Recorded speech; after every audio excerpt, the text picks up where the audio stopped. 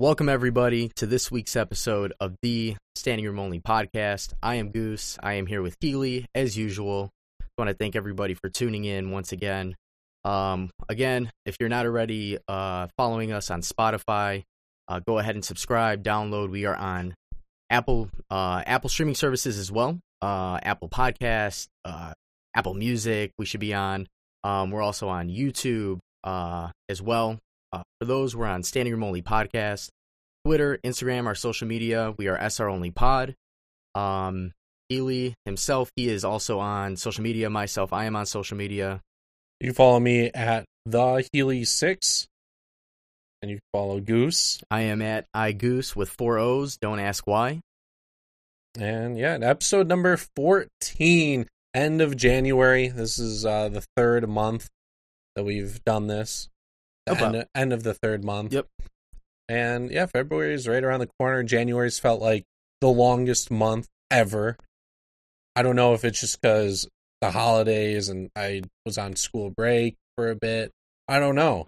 But January is almost over, and I'm glad. Even though my birthday was this month, I'm just glad it's almost over. Yeah, January I feel like is always the longest month because that's when Chicago winter really sets in. I don't know if you've noticed the past few years, our winters in December. This Christmas was like 60 degrees. I felt like I was in California. But then January just always smacks us right in the face. And it's also because people are anticipating the holidays and the end of the year. Yep. That once it happens, everyone's like, all right, what do we do? Yeah, what are we looking forward to now, right? And there isn't anything. So the buildup was all there. And it's a busy time during the holidays. You're shopping, you're doing all these random things you don't normally do during the year. So that's what makes January so slow. Yes. But anyways, I want to thank everybody for tuning in. We have an episode today. The other day, 2 days ago, we had some tragic news in the sports world, or just in the world in general, with the passing of Kobe Bryant, his daughter, and the other families that were involved. 7 other people. Yeah, in the helicopter. Yep. So, it was tough. I don't know about you, Healy, but when you texted me that information, didn't believe it. Thought it was a hoax. Went on Twitter, still thought it was a hoax, but once it all settled in, it was definitely some tough news to hear. It was sad, but it was a legend in like I said, not in the game, but in the whole world, and I think everybody's shown that with Kobe. So we lost one of the greatest players of all time at the age of 41. Super underrated in history. He would have been he's going to be a first ballot Hall of Famer this year. Yep. Don't get to hear the speech for that. And yeah, he was in the media so much recently, and just he never really left the game of basketball. He's been doing his own thing with he wrote a book or something. He's worked at basketball camps. You see him on ESPN sometimes, and just talking basketball in places. And yeah, just tragic news. One of my favorite memories was his final game, which they replayed last night. I did see that. It was awesome. People on Twitter were tweeting as if the game was live. It was great. It was awesome to see. I remember watching that game live and just being amazed at what that guy did. There was a stat I saw today. They were trailing by 10 with 3 minutes and 30 seconds left. He had 45 points. He went 5. It was he was exhausted. He went 5 for 5, and he was 4 for 4 from the line in the final 3 minutes, 30 seconds. Score 15 points and get the win. Yeah, I remember watching that game. For one, they came back. And for two, Kobe did what Kobe does best. He went out there with a bang. He took control. Granted, he didn't have all-stars around him. He didn't have the best athletes surrounding him. It was a very young Los Angeles Lakers team. But I definitely remember him taking over in that game. I believe he ended up dropping a total of, 61 points? In his final game? In his final game? It was 60. 60 points on the dot, okay. So 60 points on the dot to win the game. And then his speech. The speech that he gave after the game was tremendous. Oh, yeah. The Mamba out. The Mamba out speech. Which we saw was copied over by President Obama as well during his farewell speech. So that was pretty epic. But that was definitely one of my favorite memories of Kobe. I just remember back in the day when him and LeBron went up against each other. It was a must. One of my favorite games to watch. They lost, but Christmas Day, yep. Derrick Rose, Kobe Bryant. Unfortunately, Derrick Rose had that game winner. Yeah, but it was a battle. Yeah, Derrick Rose, they stole that inbounds pass, and he had the floater in the lane over Pau Gasol. That was a crazy, crazy good game. I mean, obviously, being from Chicago, we think about stuff like that. With Kobe, I mean, it's hard. There's so many things on the court that he did where you're like, that's the Mamba right there. The Matt Barnes pretending to throw the ball, and he didn't flinch. Right there, you're like, that dude's got balls of steel. That his 81-point game. 81-point game, his game winner over Dwayne Wade, like he won the championship.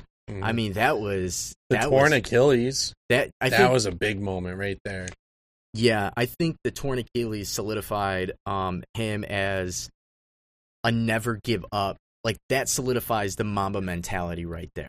Mm-hmm. For people who don't know, I personally have never ever felt a torn Achilles. It's never happened to me. But from, the history and what people say, it feels like for him to stay on the court and to finish his free throws and hit them, that says a lot right there because it's a very painful injury. You can't really walk on it. So there's so many memories that I can think of. Mm-hmm. And, favorite memory of Kobe, it's hard to just to pick one. But 81 points is probably will always sit up there for me. That was... I remember sitting there watching the game, and I think the ticker kept going for SportsCenter. It's like, oh, he's got this many points. We're like, all right, let's tune in. And he just would not miss. Second most in history.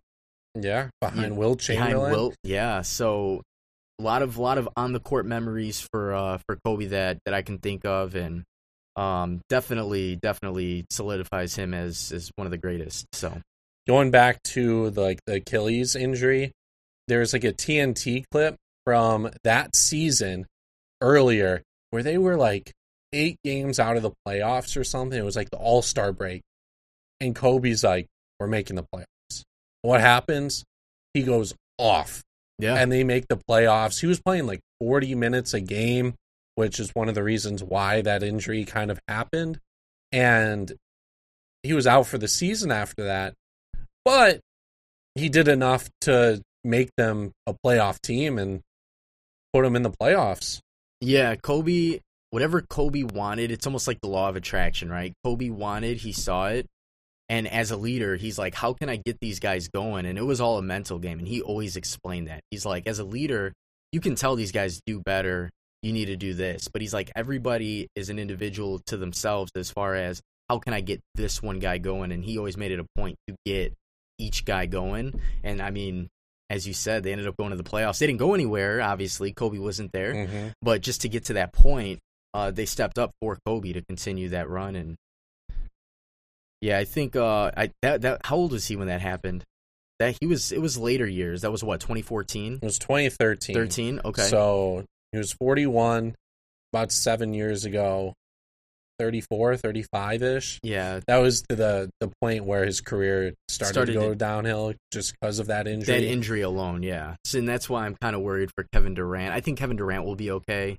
Don't really want to bring up other players in this segment right now, but it just goes to show the heart that Kobe had. So, and like so many stories have come out about Kobe of just what he did. I think there was one time where I heard a story about someone working in like a gym early, or like they would go to the gym at this certain time. It might have been like Jay Williams telling the story. Yeah, it was Jay Williams. And he said like the next day or something, Kobe was in, or he heard about it, and Kobe was in there like an hour before him, and he was drenched.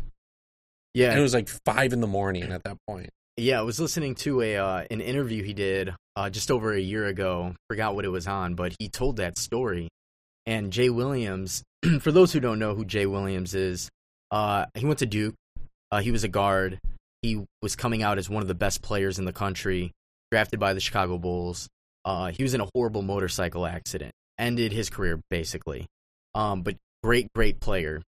And so the way Kobe told the story was Jay Williams, being a hard worker, was like, I'm going to outwork everybody.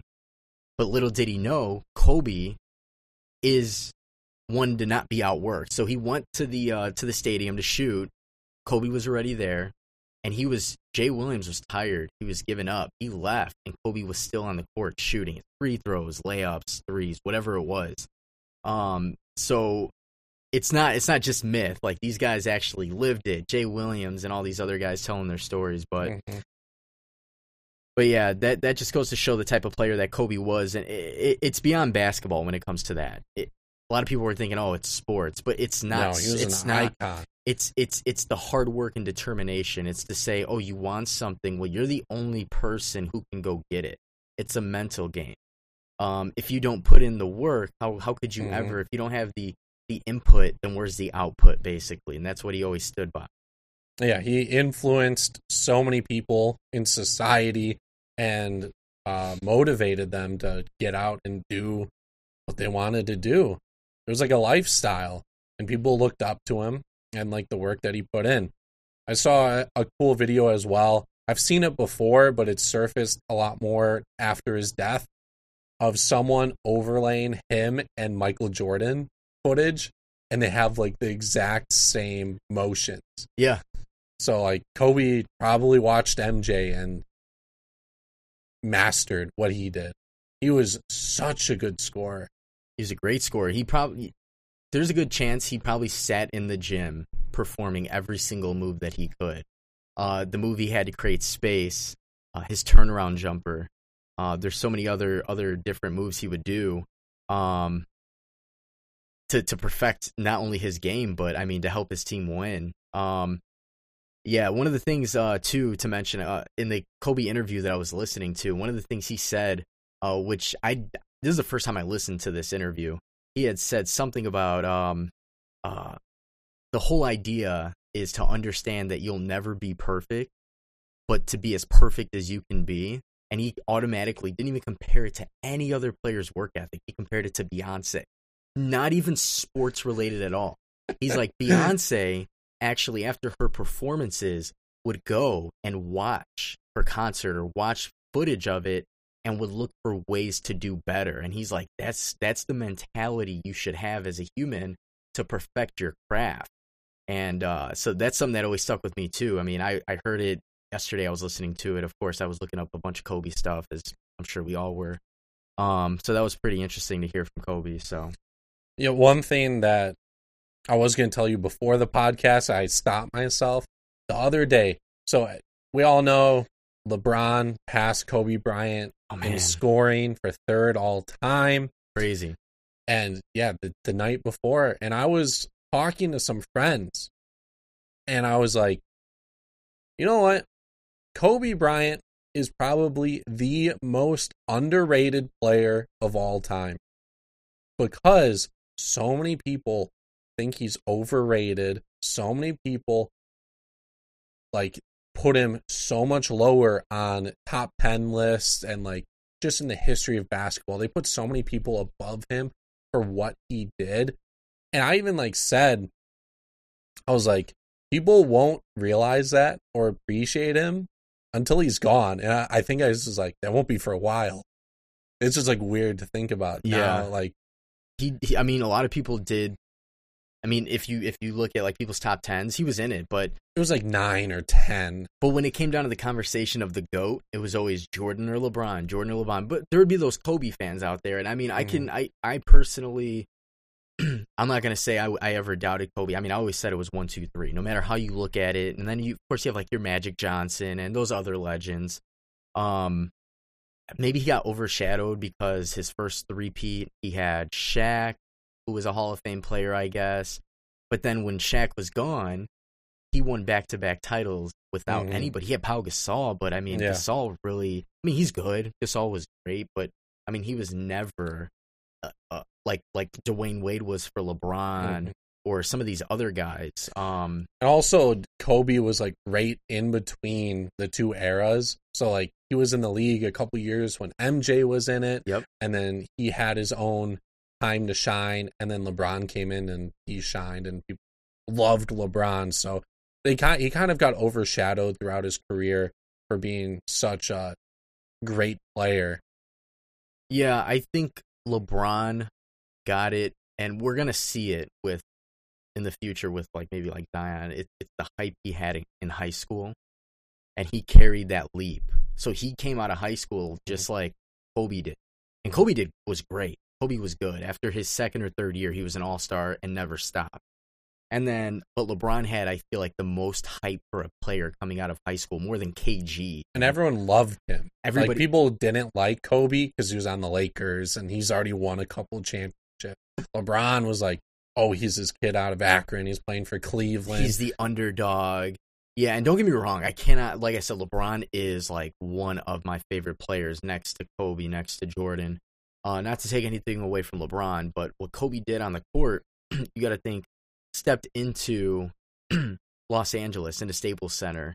You're in one of the biggest platforms for basketball, for any sport in the world. And he did that, and when Shaq left, he still continued to win. He still continued to thrive. He continued to take his team in a conference where an 8th seed would be over 500. He would take them to the playoffs, to the Western Conference Finals, multiple times. There's a time where he went to the finals against the Celtics, and they lost the first year. Went back, they were down 3-2, and in the game 5 that they lost, they got spanked around like it was nothing.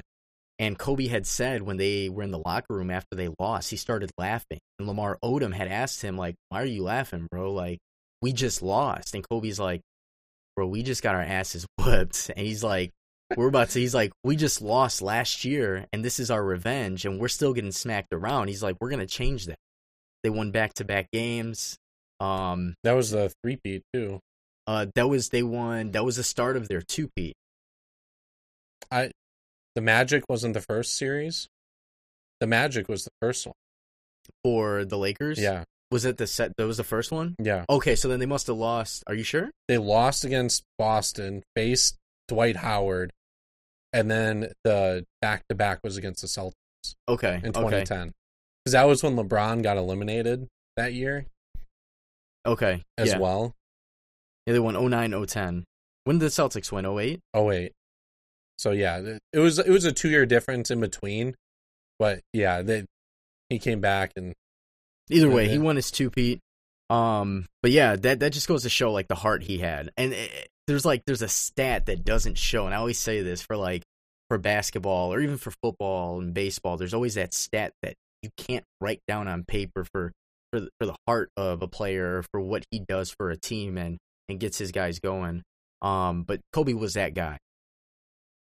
It was insane. The day of too, they played games and everything.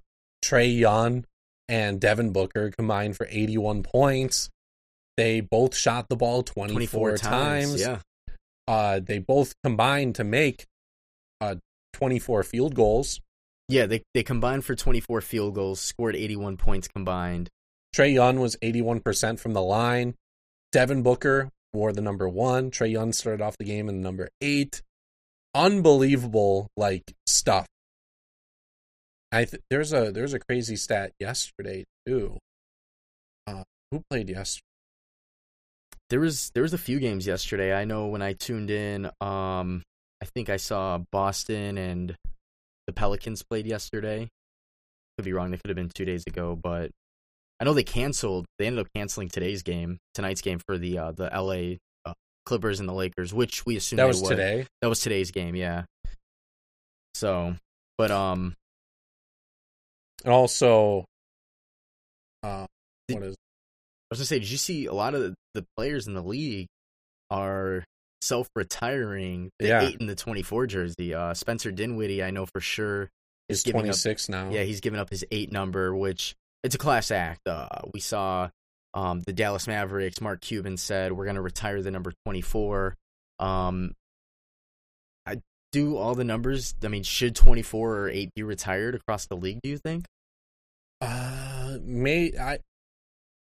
It's tough. It's definitely tough. I think you will see a lot of teams retire 24. Like, Kobe's been out of the league. It's just he died. He was such an icon, and he's died so young. I think they should retire it across the league. Or another thing that I've been seeing, which would be awesome, is to change the NBA logo to Kobe in it. Take out Jerry West, put Kobe as the logo, and That'd be interesting to see. I saw that floating around on Instagram. I saw a bunch of designs. They all looked cool. I think the fadeaway one would be the best one, but there's a couple where he's dribbling.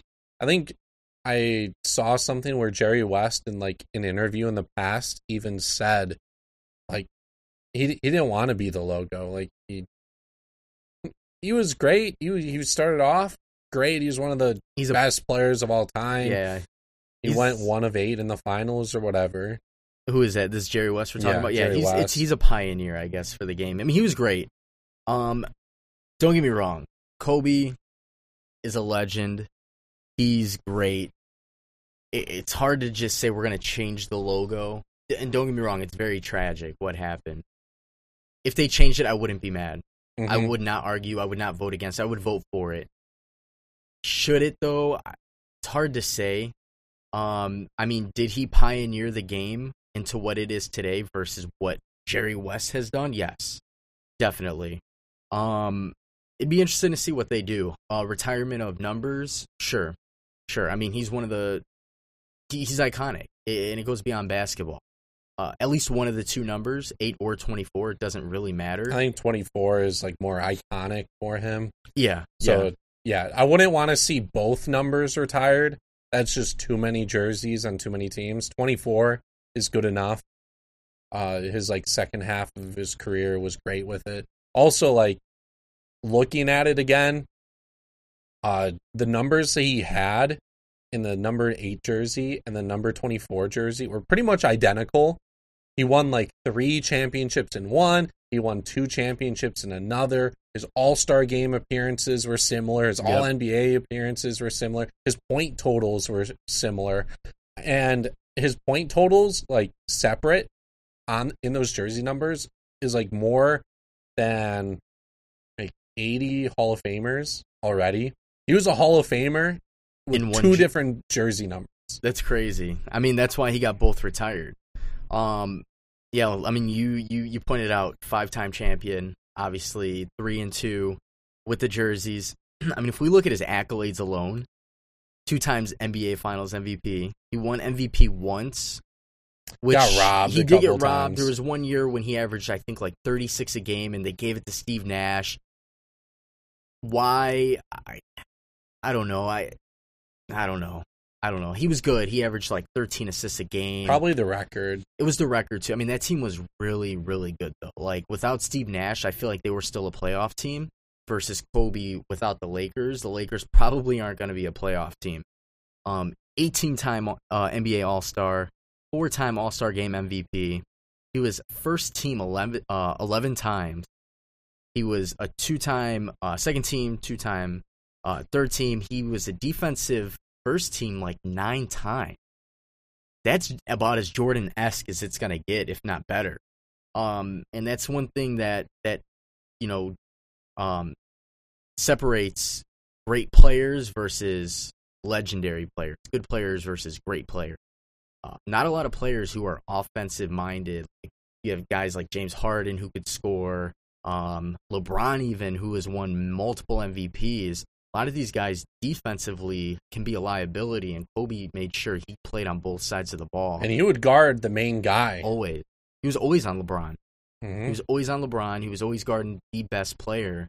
Did he have trust issues? He didn't think the rest of his team could do it? Probably. Maybe. But he was damn good at what he did, so I don't blame him. I don't blame him at all. He was like, I'm going to be responsible if we're going to lose. And so that's what, that goes back to him being a leader. But accolades were nuts. He won a slam dunk competition. That was Kobe with the fro back in like 97, 98. I think it was 98. Ray Allen was in that dunk contest. Yeah, Ray Allen was in it.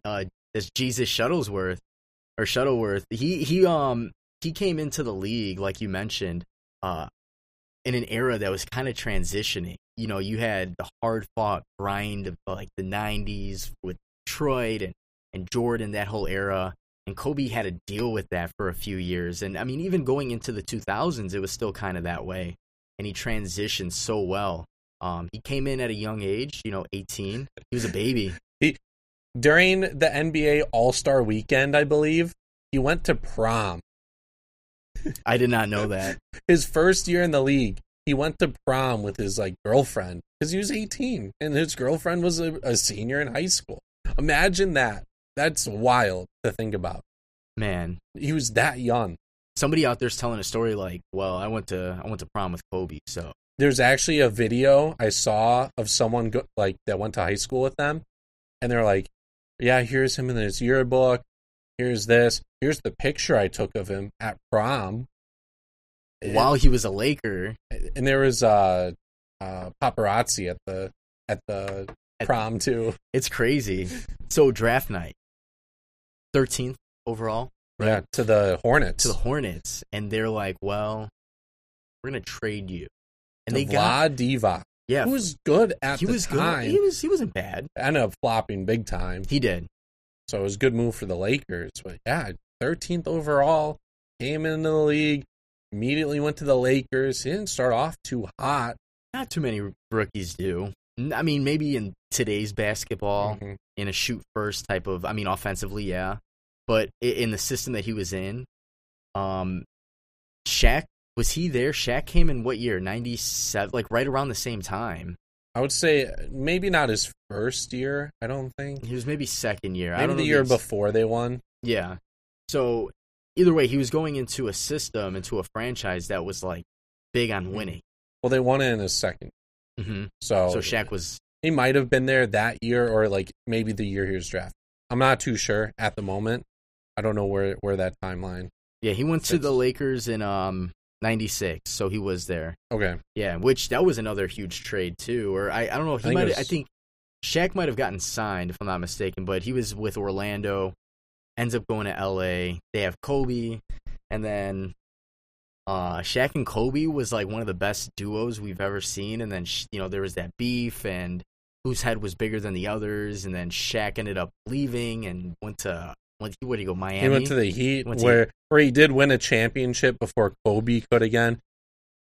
Yeah, he signed with the Lakers. Yeah, he signed. Yeah. That was and that Orlando team was really good too. But like you mentioned, he went to Miami one before Kobe could. But then again, he had flash. Dwayne Wade was like the MVP of that whole playoff. They had a great team. They had Alonzo Mourning. They had Gary Payton. Oh yeah. They had Dwayne Wade. I think they had Damon or Eddie Jones, who was shooting lights out from three. They had a very good team. It just goes to show though, when Kobe won without really anybody. Again, he had Pau Gasol and just some guys to fill in the roster.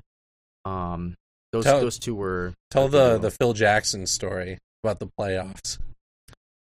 Oh, yeah. So we were talking about it earlier. I was, again, listening to this interview, and Kobe... I have to find the interview, and I'll put it on... We'll post it on Instagram. It was on a podcast. So Kobe basically was telling a story about his run. He had 9 straight 40-point games, the way he worded it. And he started laughing while he's telling the story. And he's like, well, what's so funny? He's like, well, Phil called me. And he's like, yo, you got to dial back. And he's like, well, what do you mean? He's like, Shaq. He's like, okay, like, you want me to dial back for Shaq? He's like, no, it's not that.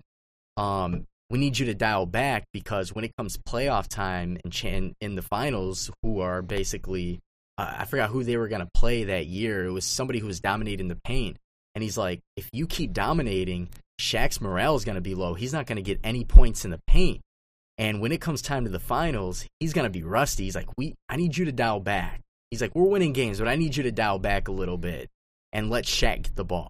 And the way he told the story was like, he was like, at first he was like kind of cocky. It sounded like he was being cocky about it, but he wasn't. He was explaining the mastermind of Phil Jackson and how he's like, it's a mental game.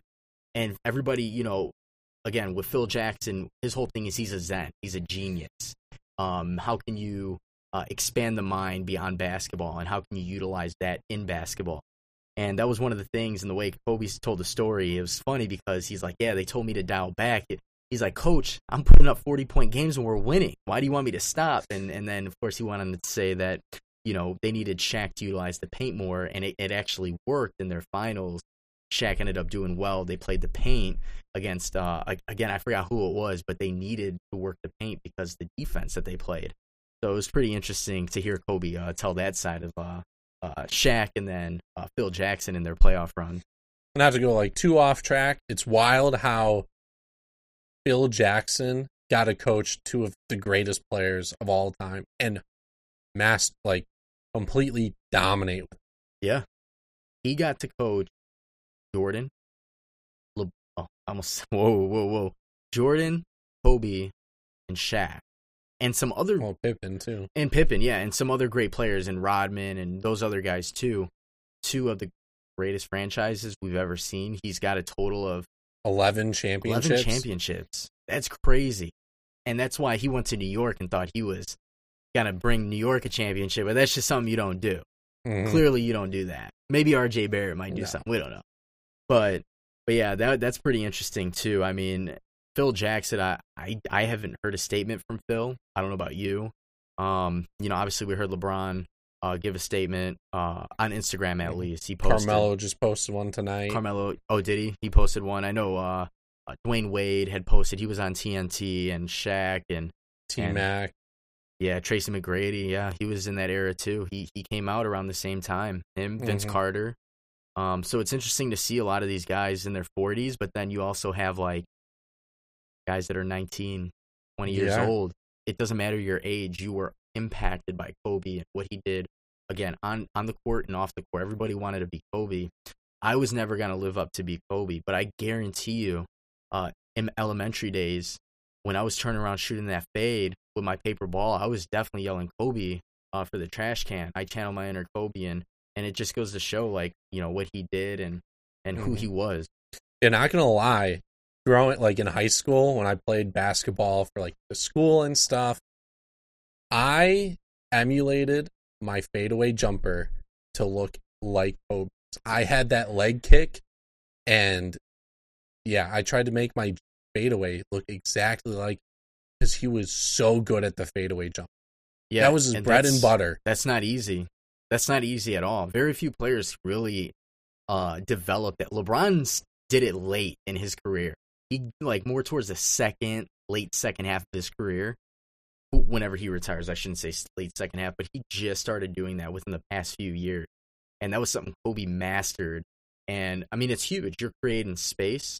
Dirk Nowitzki was really good at it, too, and we saw nobody could ever defend MJ, Dirk. too. MJ was great at it. It's such a difficult move, but if you master it, there's no way of stopping you can't. At all. You can't, unless you foul him. Or you just have long enough arms, I guess. Yeah, maybe Giannis. That'd be a good matchup. That would have been a good matchup. But yeah, for the record, I will dunk on Healy any given day. I don't care that I'm... Oh, yeah. And, yeah, it's something that goes underrated about Kobe Bryant is how good he was and, like, how much of an amazing person he was off the court. I don't know if you saw, like, a month ago, there was an accident that happened, like, at like an intersection nearby. He got out of his car and he walked, made sure everyone was okay in their cars, and then he was directing traffic as well. Yeah, that was, and the video, I mean, it looked like a major accident. I mean, it was all smoky, and at the time, I remember watching it, I was like, man, Kobe's a good dude. I didn't think anything of it. I was just like, class act by Kobe. Like, a lot of guys are probably thinking like, shit, there's a bad accident, let's get out of the way.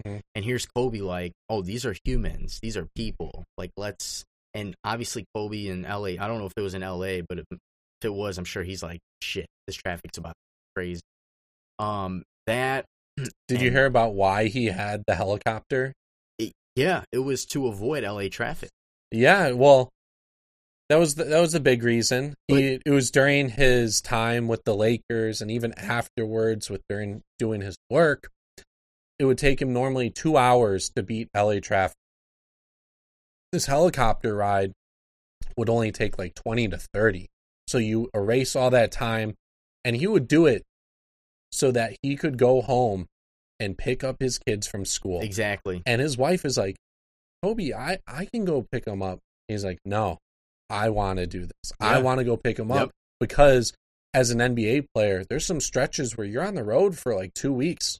Yeah. He wanted to spend as much time as he could with his kids, and that's why he had the helicopter. Yeah, that was hearing that and putting it all together and seeing him after developing that relationship with Gianna, with Gigi.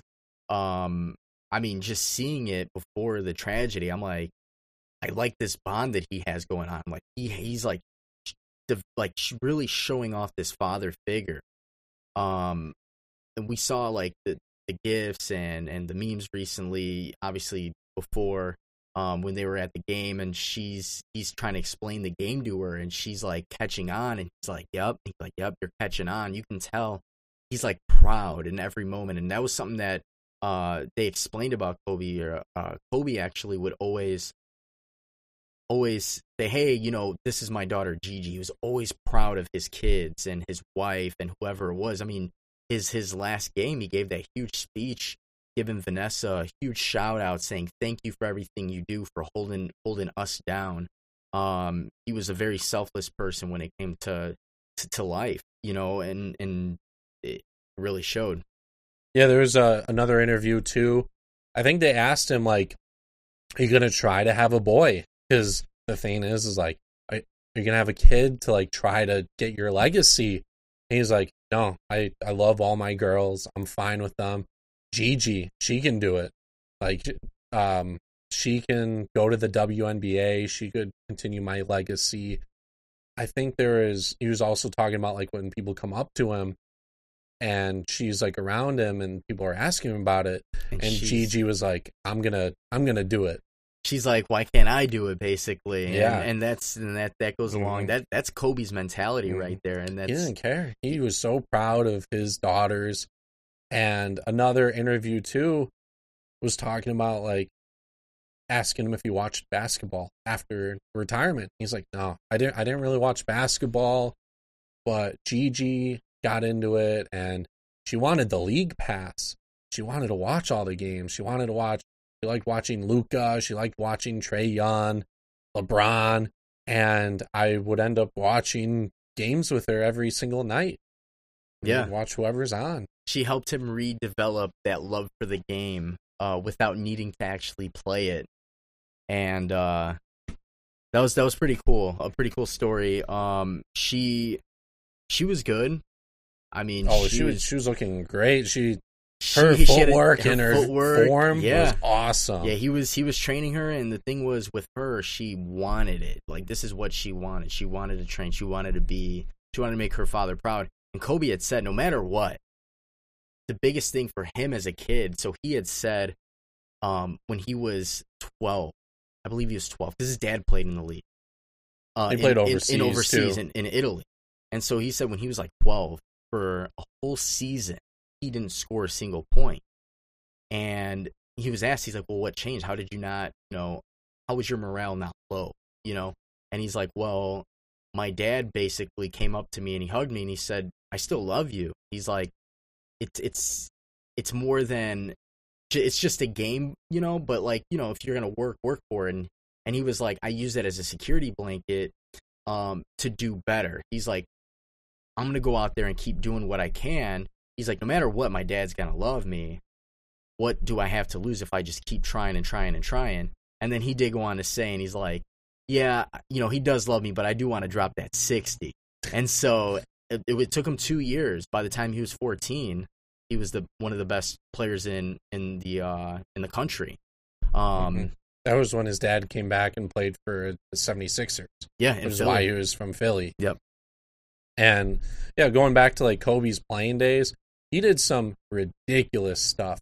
He studied how like sharks in water like get seals and like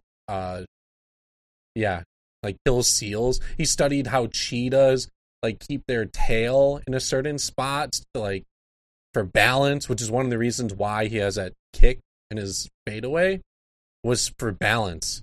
He looked up the most ridiculous things of animals and like hunting, and he was just thirsty for that. And also, he knew like many languages, which helped out a lot in his career, especially probably playing with Pau and like other players. He could speak in a foreign language to mask what he was saying from his opponents and stuff. Yeah, he was fluent in Italian and Spanish and French. Spanish. And like last month, when Luka was playing the Lakers, he was like, I heard someone speaking Slovenian behind me. Yeah, and he turned around and it was Kobe. Yeah. Yep. That was crazy. He definitely that's interesting. I mean, he never ever slowed down and stuff, and that's just like it's the power of the mind. Like whatever you want to achieve, you can do it, and that was something big for Kobe. And I mean, that's the heart of a lion right there, you know. Yeah. So many stories we could talk about him for I'm thinking hours. About that game winner against the Suns again, like just replaying that in my head in the playoffs to go up 3-1. And man, there's so many different stories. Unfortunately, I never got to saw him play. I never did either. Yeah. I debated his last year, but tickets were just so expensive. They were so expensive. 300 level is like $200, and I was just like, is it worth it? Is he really gonna retire? And apparently he did. He was very confident with his decision. I personally want to see LeBron play. So we got to mark our calendar for that. I think I've seen him play. Oh, yeah. One of my first NBA game that I went to was Cleveland Bulls, his rookie year. And after that moment, I didn't know much about basketball at that point. I was 6 or 7. Yeah. My dad like told me all about LeBron, and after that point I was a LeBron fan until like he went to the Heat. And then I was like, okay, I'll be the Bulls again. I'll rep the hometown team, but like that got me to love LeBron initially. Yeah, that whole Heat era I think left a bad taste in a lot of people's mouths, but I think he just needed to figure out how to win one to go back to Cleveland and win. But yeah. You want to transition over to the NFL? Oh, I got one more fun fact. So in Kobe Bryant's last game, he got taken out of the game at 4.1 seconds left in the game. He died at the age of 41. That's just wild to think about. Man. All these coincidences. Oh man, that's actually pretty wild. I'm not gonna lie. I'm sure there's so many more weird, crazy coincidences, and I just want to say shout out to all the teams too. The teams that started the game with the 8-second half court violation, 24-second full shot clock violation. Popovich did it 2 games in a row because he had to do it against the Bulls as well. Mm-hmm. It's just, it goes beyond basketball. It's hard to show appreciation for somebody, like they say, if you love somebody, tell them you love them. If you have, beef or you're having issues, small shit with people, let it go. Like Jay Williams said, his speech that he gave on live TV, I think probably hit home the hardest, because he's someone who literally almost lost his life. He lost his career, but he also almost lost his life. He was almost paralyzed in his motorcycle accident. And, he was friends, he played with Kobe, and I think he hit home with that. He's like, you can sweat the small stuff, you got to let it go sometimes, and you just never know. But yeah, so that's, I think that's going to wrap up our segment about Kobe. Again, rest in peace to a legend.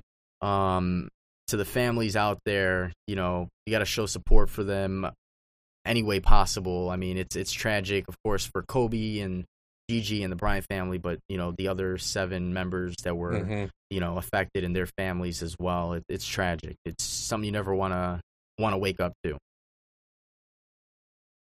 So right now, we're going to transition over to the NFL. The NFL is our last week for now. Yeah, we can briefly talk about the Pro Bowl. I watched about 3 plays. It was basically 2-hand touch football. As usual. They would... I saw someone run like a drag route.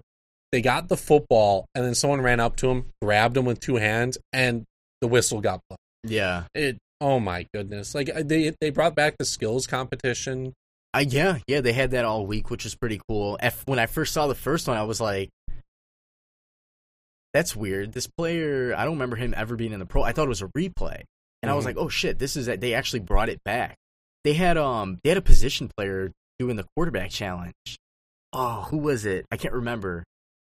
Oh, they had a position player, and he was actually hitting his targets too. I get a kick out of the skills competition. And don't get me wrong, the AFC versus NFC is fun because you're getting all these athletes together, but I also don't blame them for going 40%. Like, yeah, there's if you go 100%, you blow out someone's knee. You end up destroying a punter on a kick on a punt, aka Sean Taylor. Yeah, you could affect their whole next season. So yeah, it's football's a dangerous sport. I mean, I love the game. It's just for Pro Bowl purposes. Cut the guys their check, let them show up. Obviously, with this game, it was the same day as the passing of Kobe, and you see all the tributes to Kobe. And I don't know, you can't really take away the tradition, the Pro Bowl.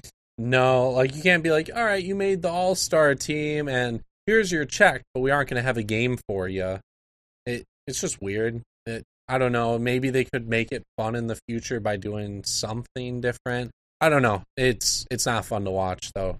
I don't know. I feel like if I buy tickets to the Pro Bowl, that should include the skills competition as well. I don't know if it does.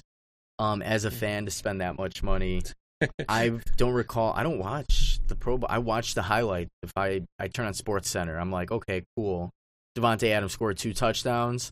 Why couldn't you do it against the 49ers? But yeah, so the Pro Bowl, cool. AFC beat the NFC 38-33. Round of applause. Healy doesn't care. I don't care. You guys may care. I don't know. But that's going to lead us to now the final stretch, the big dance. You want to talk about the retirements first? Eli Manning retired. Eli Manning did retire, which I thought he was going to play maybe one more year with a different team, but he had such a long career. He got paid a lot of money. He started getting beat up. Yeah. And he was up there in age, and he won his 2 Super Bowls.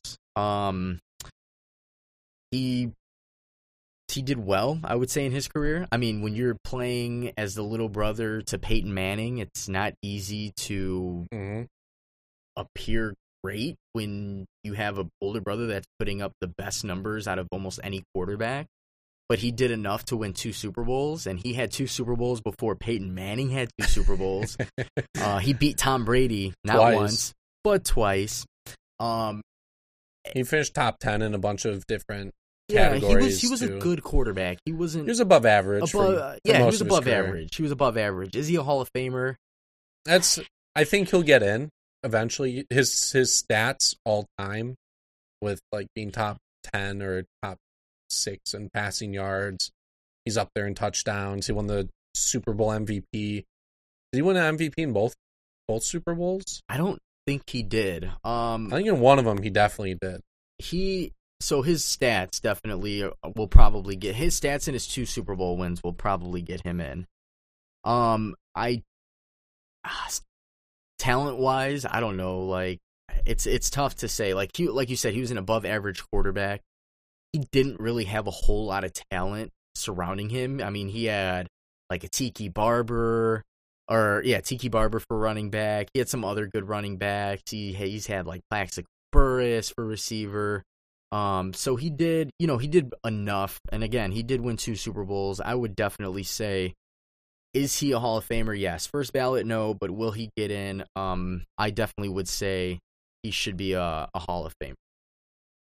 Yeah, for 2011, he was the Super Bowl MVP. And for 2007, he was a Super Bowl MVP. So he won both. 2-time Super Bowl MVP. We also saw Phillip Rivers. He didn't retire, but the Chargers have officially said he will not be coming back next year. So he will be on a new team. What team? Maybe if the Patriots can't get back Tom Brady, they bring in Phillip Rivers for a year? I don't know. He's smart enough. His arm is garbage now. His arm is so weak. Yeah, his arm isn't as good as it used to be. Like the Patriots have a system in which if you have somebody who's smart enough to play the position, they can do enough. They can, I don't want to say thrive. Thrive sounds like they're going to break records, but Tom Brady's a little bit different. We'll see. I don't know what Tom Brady's going to do. He's yet to announce what he's going to do. I don't see him going to any other team. I can definitely see him listening to other offers to kind of gain an advantage in the free agency, to kind of leverage the Patriots to give him a little bit more money. But it would be interesting to see where Phillip Rivers goes. I think I read somewhere that he actually bought property in Florida. So do the Dolphins end up going? They drafted quarterbacks recently. I don't know if what Phillip Rivers is going to do. I think personally he should retire. I think he's been on a downslope for the last couple of years. That Chargers team definitely had a good enough team to win at least a Super Bowl. I don't know. What do you think, Healy? Phillip Rivers, I know you mentioned Miami. It looks like they have Josh Rosen, who they traded for last year. They're going to draft Tua whatever his name is. Yeah. Tua from Bama. We'll just call him Tua. So I don't see him going to Miami. It's just such a weird thing because a lot of teams have established quarterbacks, and he's so old, but he's not good enough for a team to be like, all right, we'll bite the bullet for a year. It'll be like a Joe Flacco situation where it'll be an automatic bad team that they might draft a quarterback this year, and also like they might not be confident in him. They just need someone to lead an offense for a year. I don't see a team at the moment that has that. I don't even consider the Bears like doing anything with that. I don't. There's not like a bad team. Like the Chargers were bad, so like that's weird. I don't see him going to like Denver. I don't see him going to the Giants, Miami. The Bengals are going to draft Joe Burrow and play him. Yeah. There's so many good quarterbacks in this year's draft that the bad teams are going to fill that need and play them immediately. Also, like the Redskins, they got Dwayne Haskins. They're going to roll with Dwayne Haskins. Haskins is going to come around. I mean, he was a great quarterback in college. Let him at least play through this year. Phillip Rivers, the thing I'm worried about with Rivers is he's going to want so much money to be a backup or to mentor some young quarterback. Maybe he'll play. Who knows? I mean, I'm sure there's a team out there who's like, well, it won't hurt to sign him for a 1-year deal as a backup quarterback. Mm-hmm. Or the Patriots might. If they can't get Tom Brady back. Exactly. I doubt if they keep Tom Brady, they're going to pick up Phillip Rivers. So yeah, Phillip Rivers, who knows? He actually didn't even say he's going to play this year. He's still deciding, which, I mean, he's made so much money in his career. He's had a good career, too. Yeah, I mean, even this year, he put up 4,600 yards. He also threw 20 interceptions, but who's keeping track, right? So yeah, that'd be interesting to see. Did somebody else retire? I feel like. There might have been. Antonio Gates retired. We talked about him before. Antonio Brown might as well retire. Yeah. Should we talk about Antonio Brown? No, we're good. Not on this one. Okay. It's funny, like if Phillip Rivers retires this year, because him and Eli Manning got drafted in the same draft class, and Phillip Rivers got forced to San Diego because Eli was like, "I'm not playing in San Diego," and they still drafted him. And it's like, okay, I guess we'll take back the next best quarterback. Just give it to us. You can have Eli. And it ended up being Phillip Rivers. That's also great how both of them actually worked out. Do you think the Chargers have a Super Bowl if Eli says, I'm going to play with the Chargers? No. When the Chargers were good, I think Phillip Rivers was good at that time. He had a few 5,000 passing yard seasons and over 30 touchdowns. Phillip Rivers was good. He just had a small frame in which he was like considered like almost elite. And then he started a downslope, and there was a couple seasons where his fourth quarter was so bad, his turnovers in the fourth quarter. And they just had like injuries, like LT, like when they were good towards the end of his career, he was out for the playoffs. I don't think so. I don't think so. The team that Eli was on when they won the Super Bowl for the Giants both times, they had good defenses. Chargers, maybe the only reason they probably don't have a Super Bowl, like while Rivers was there, one year they had the number one ranked offense, number one ranked defense, and they missed the playoffs.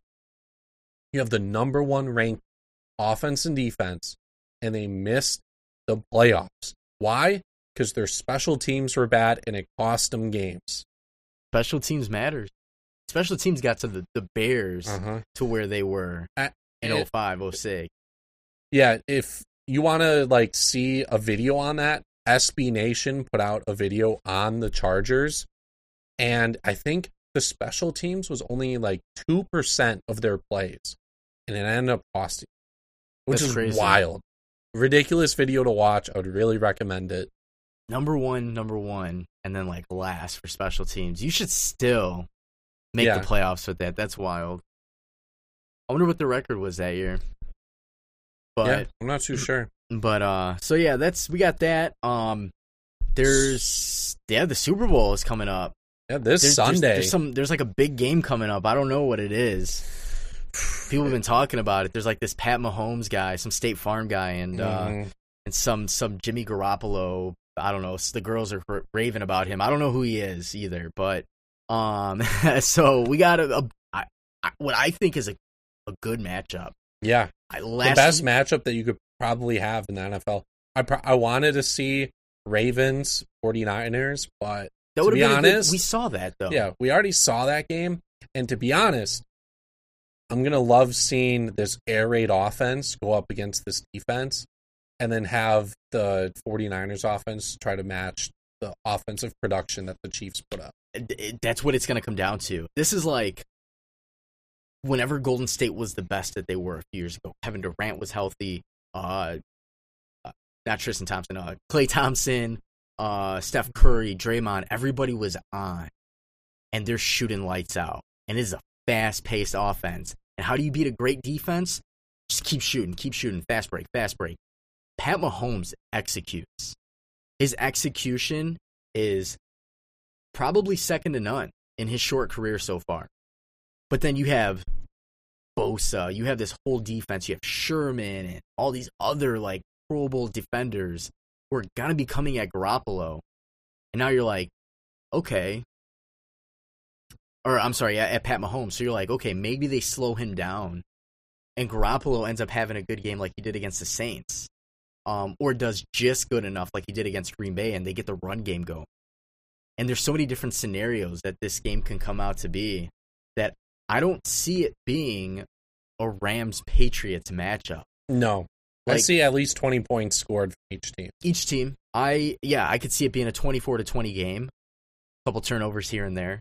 Could even be higher. Like, the one matchup I'm thinking of is Saints versus 49ers. Because the Saints' defense is okay. They're not bad. And we saw the 49ers light them up. And there was a shootout. And so we know Pat Mahomes will shoot out any day. I don't care how good your defense is. He has Tyreek Hill, Mr. Cheetah Man himself. He has Hardman, like the fastest guys, and he has himself. He has himself to do what he has to get done. Is Sammy Watkins on that team too? Sammy Watkins is still there, which he's underrated now. Yeah, well, he used to be overrated. Yeah, and it makes you wonder, like, is it Pat Mahomes? Is it that Andy Reid offense? Andy Reid, I don't even think he's won a Super Bowl. He's 0-1. Yeah. With the Eagles. Yeah. He had They lost on a field goal to Vinatieri. Yeah, Vinatieri, and that was the game. That was the TO game with broken ankle. Was that Vinatieri or was that Vander? Yeah. At the time, that was, I think, Vinatieri. I could be wrong, though. That was no. That was Vinatieri. Yeah. I'm thinking of the Colts, how they had Vanderjack. And then they got Vinatieri, yeah. Yeah, I don't even know what happened to Vanderjack after that, those few years. It was weird. Yeah, Vinatieri had hit the field goal to put the win. Yeah, he had a couple of those. But, yeah, so, I don't know. I think the spread right now is 1.5 for the Chiefs. Healy, who's your pick? After a week of thinking, I don't necessarily know. I'm going to go, though. The Kansas City Chiefs are going to win the Super Bowl. Why? As you've discussed, their offense is just so good. One thing that they cannot afford to happen, though, that they have had in their past 2 games, they come out slow. If they come out slow to the 49ers, it won't be as easy to come back. That defense, especially if they get a lead, that defense is just going to be blitz, blitz, blitz, and you're going to have no time to pass. I'm going to go with the Chiefs, though. I've been against the 49ers all year. It's come back to hurt me. I've been unsure of them. I just think the Kansas City offense is just too good in this matchup. I agree. Just straight up, not even looking at the spread. They're actually giving the Chiefs a 1-point spread, so that's nothing, right? Yeah, that's you can't really the only push is they win off of field goal or something. So you're basically betting straight up. Straight up. Over unders 54.5. It's a lot of points. They're gonna get it. They're gonna get. I mean, if you look 25 and 25, you're at 50. Mm-hmm. So I guess okay. I'd say that's a fair over under. I'm not even gonna pick an over under because I couldn't tell you. It's gonna be close. Chiefs, Pat Mahomes. Pat Mahomes has the ability to get the 49ers defense on their heels to where it may open up some good draw plays, some good running with Williams and I don't know if we're even going to see LaShawn McCoy. We might. We might even see LaShawn McCoy out of the passing game, out of the backfield. But I just feel like Pat Mahomes is going to be able to open up the game. I don't think Garoppolo's going to be able to keep up with Pat Mahomes, and it's going to come down. I'm going to call it right now. Fourth quarter turnover. Whoever has that last turnover is going to lose the game. And I know that's typical, right? You think, okay, quarterback throws an interception, game's over. But I feel like it's going to be a very, very close game. Pat Mahomes could easily throw a pick or get hit by Bosa or whoever, fumble.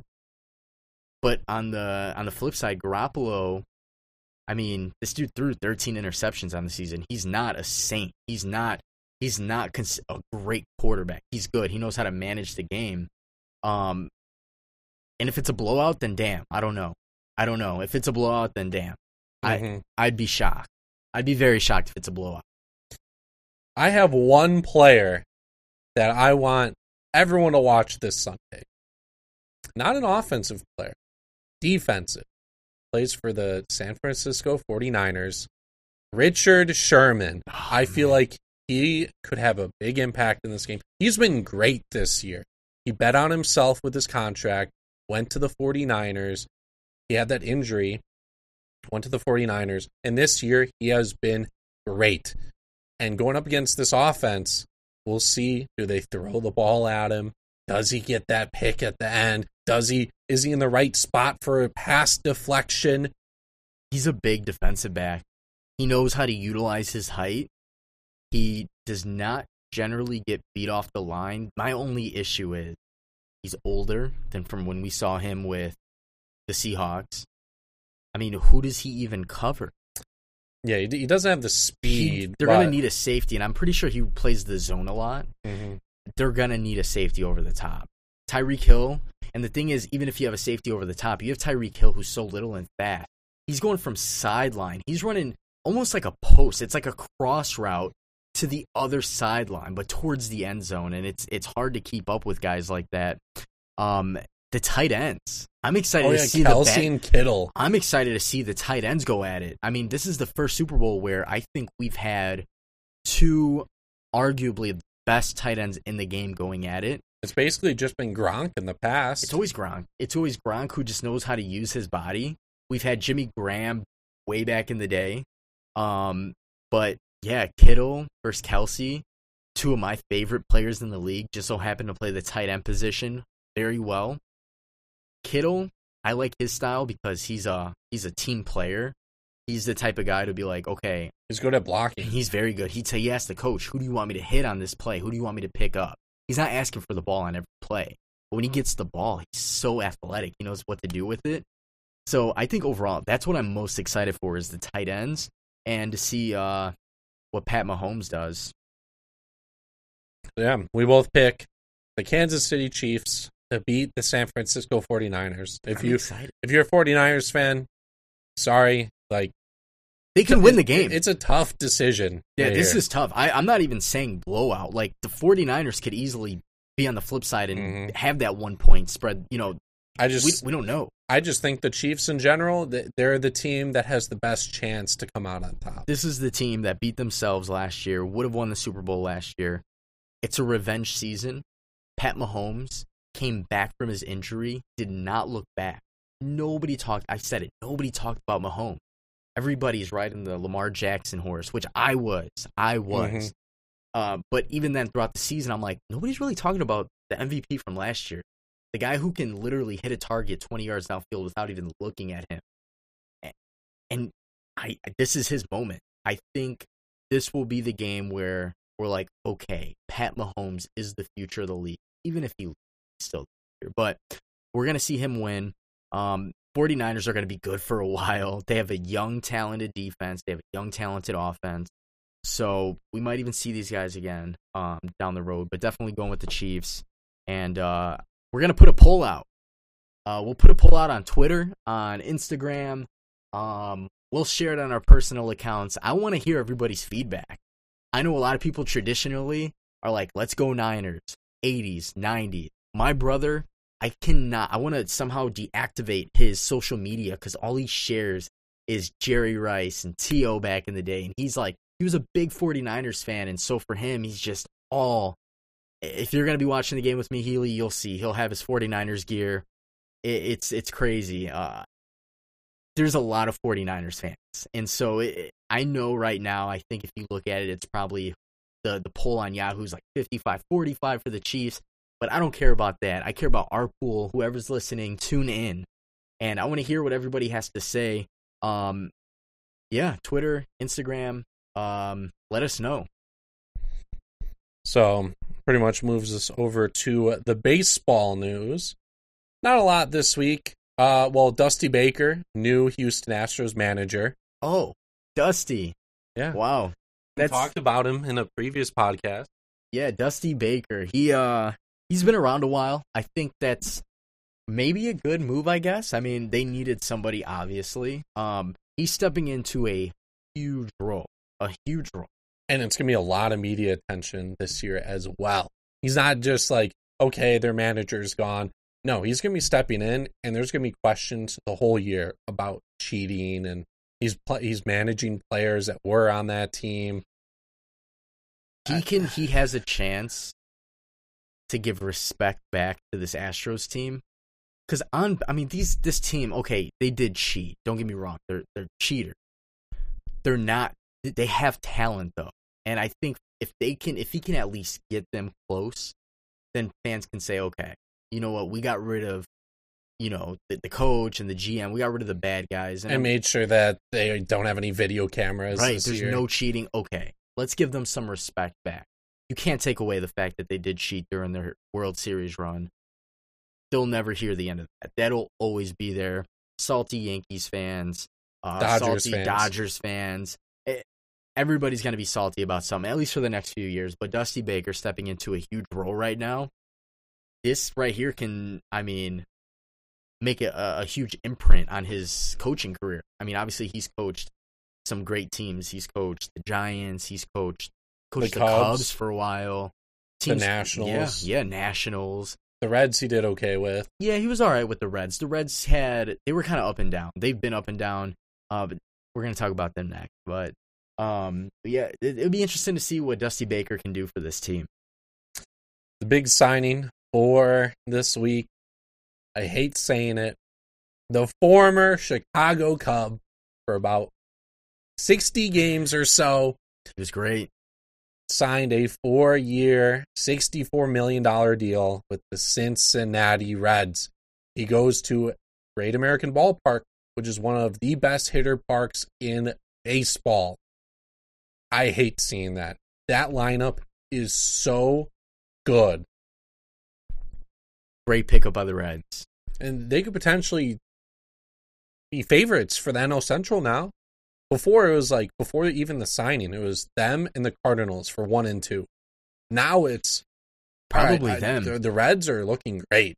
Yeah, and I know a lot of people are like, well, how does one player make an effect? Well, let's look at a guy who, if I'm not mistaken, led the league in doubles or was top 3 in doubles. He had like 60 doubles or something. He had a lot, and that's a huge stat. That's the guy before me walked. A double drives in a lot of runs. If there's a guy on base. He did play at Comerica, which is a big outfield. A lot of those doubles would have been home runs elsewhere. He did well in Wrigley, though. Yeah, he was awesome in Wrigley. He was great. He had great energy, too. He loved being a part of that team. And the Cubs are like, yeah, we aren't going to dish out. I hate that. I hate it so much. And then he goes to a division team that's on the rise. Oh, so terrible. In his contract, though, he has an opt-out after year 1. He's making $16 million. So I think it's going to depend on, 1, how the team is and the team structure after this year. 2, how he performs, because he could opt out and get the money. And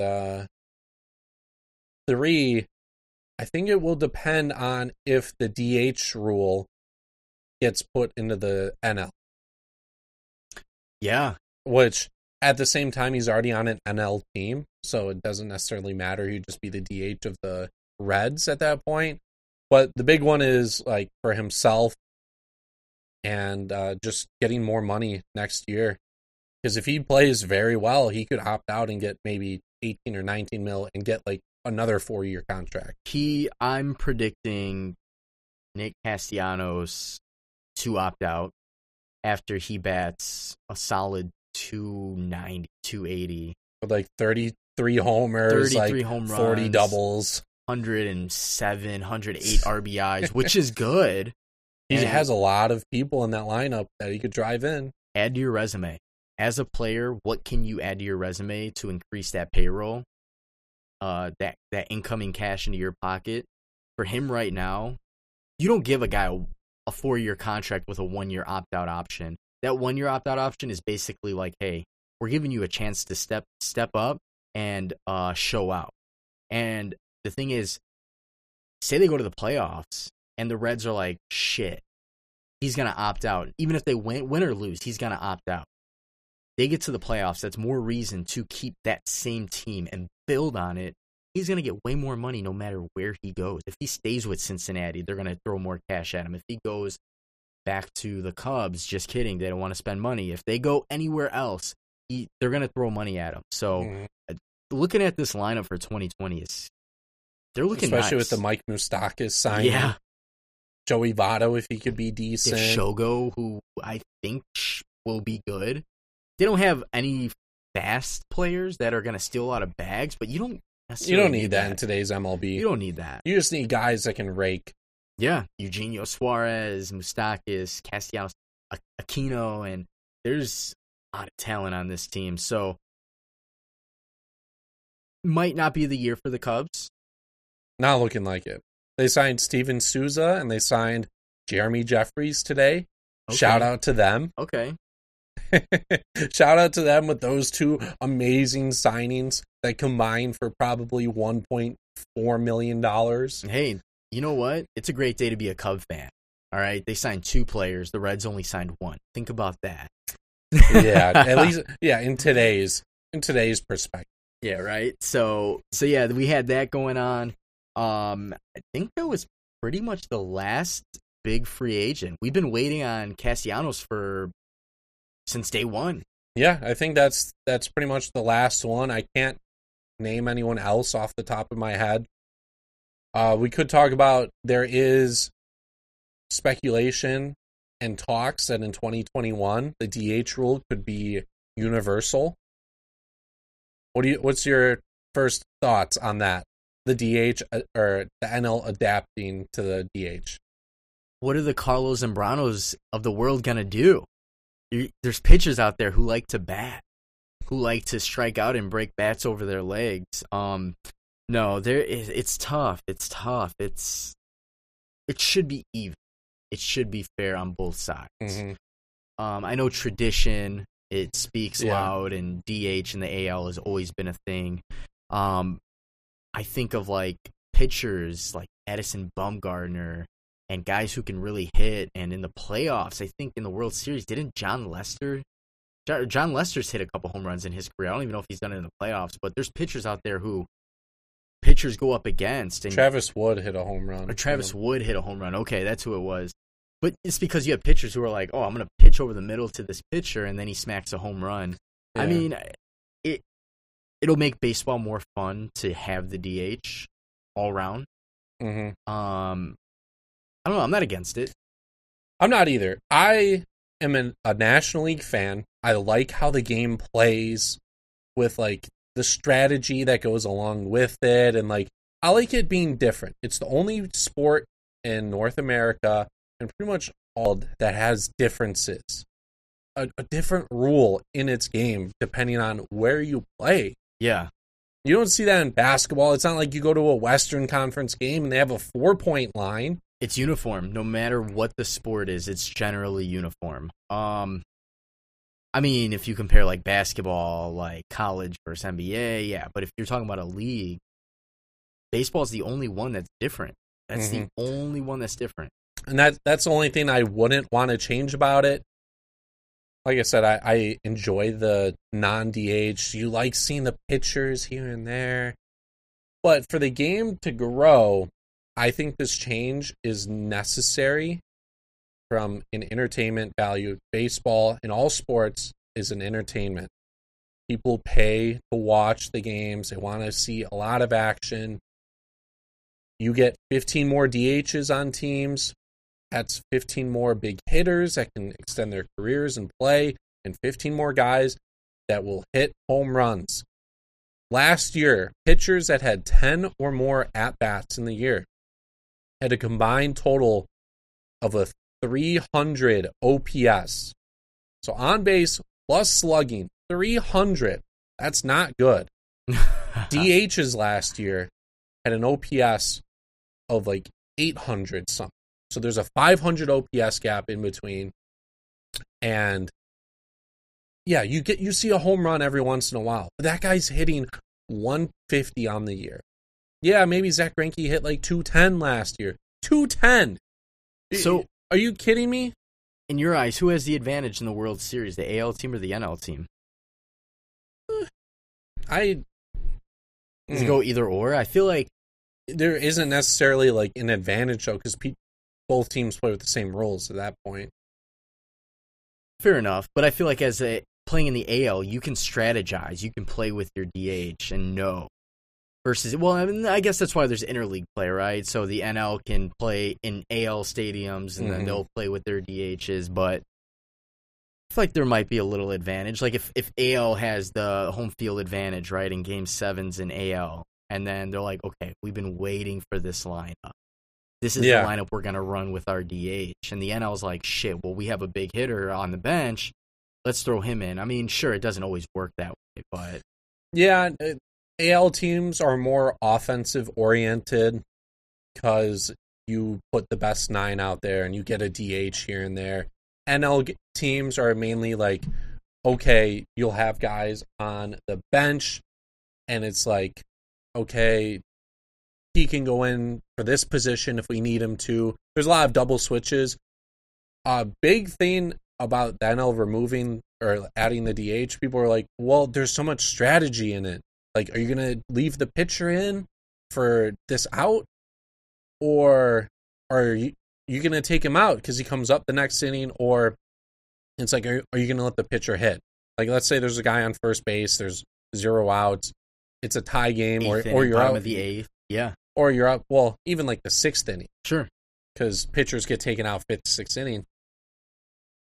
I saw someone tweet out, Paul Sporer, he tweeted, there might actually be more strategy when there's a DH, because in an NL game, you're like, okay, he's coming up, we'll take him out, no problem.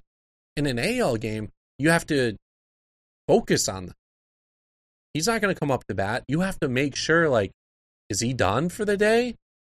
Can he go an extra couple innings or, like, get that extra out? You have to focus on, can they go more, instead of, like, oh, what's the team? Like, what are we going to do with the team? Yeah, you got to focus on the offense. You got to make a decision, a pitching decision based on your offense versus how is he doing in this game. That is interesting. I think I would be okay with the game going strictly to DH. Yeah. I wouldn't be mad at all. There's going to be a lot of people mad. That's the thing with history and us as humans. It's change. People hate change. It'll happen. We have no control over it, so I'm not going to be mad. I'll embrace it. Give me Kyle Schwarber as a DH. Sign another outfielder. I'll take that. I'll take it all day. Yeah. And it's just something to change the game and try to make it more entertaining from a fan perspective. Get you to go to the ballpark more. So, yeah, if you guys have any thoughts on that, tweet at us. Yeah, definitely. That's always been a big topic of conversation as to what if. Like, will they, should they? If you guys are listening right now, definitely give us your feedback. We'll definitely like to stay interactive on that topic specifically, because it's not something that would be implemented this year. It would be next season, 2021. If I'm not mistaken. 2021. So not this year. This year's the 3 batter minimum. So relief pitchers have to either face 3 guys, or they have to finish the inning. So that's going to be interesting this year. That's tough. Mm-hmm. That's a weird rule change. Do you like it? At first, I didn't necessarily. It's definitely going to be odd. People are going to be a little weird about it early on. To be honest, I won't be able to tell you until I see it in action. Yeah. You just know that now you won't have those lefty guys that come in for 1 out, which baseball, they're trying to reduce like the amount of time that's not spent being played. And a lot of times in the past, you spend 5 minutes on a commercial break for a pitching change. That guy gets 1 out, and then another 5-minute break. So it's to remove that. Yeah, baseball. Exactly. Yeah, baseball is notoriously a long sport. Which, in a sense, it lasts as long as other sports. It's just, it seems longer because it's not a constant moving back and forth. Exactly. Yeah. So we'll see. We'll see about that. Baseball. I think that's pretty much it for baseball. So we had the signing, we had rule changes, new head coach in Houston, which leaves us to transition over to the NBA. Of course, we did talk about Kobe Bryant earlier. And the NBA, there's not really too much going on. Obviously, minus the tragic news, shocked the NBA. One thing that I did point out last week was the return, the debut of Zion Williamson, who 18 points in like 3 minutes or so. He scored, I think, like 12 straight points or something. He scored like so many straight points, and he's hitting the 3 ball. Like, I've never seen him shoot before. He jumps like 2 inches off the ground. Yeah, he's a big boy. He literally can. He can fly through the roof. In game 2, he had a block that sent the ball into like the 5th row. He just is very smart. He sees the play breaking down, and he can see it happening before it actually happens. And he got over for that block. And I don't know if I don't even think he's had many other blocks. And he's playing his 3rd game right now. I was actually following his stat line. He's 14 points, 9 boards. They're about to win by almost 20 points on Cleveland. Is it a huge win? Not really.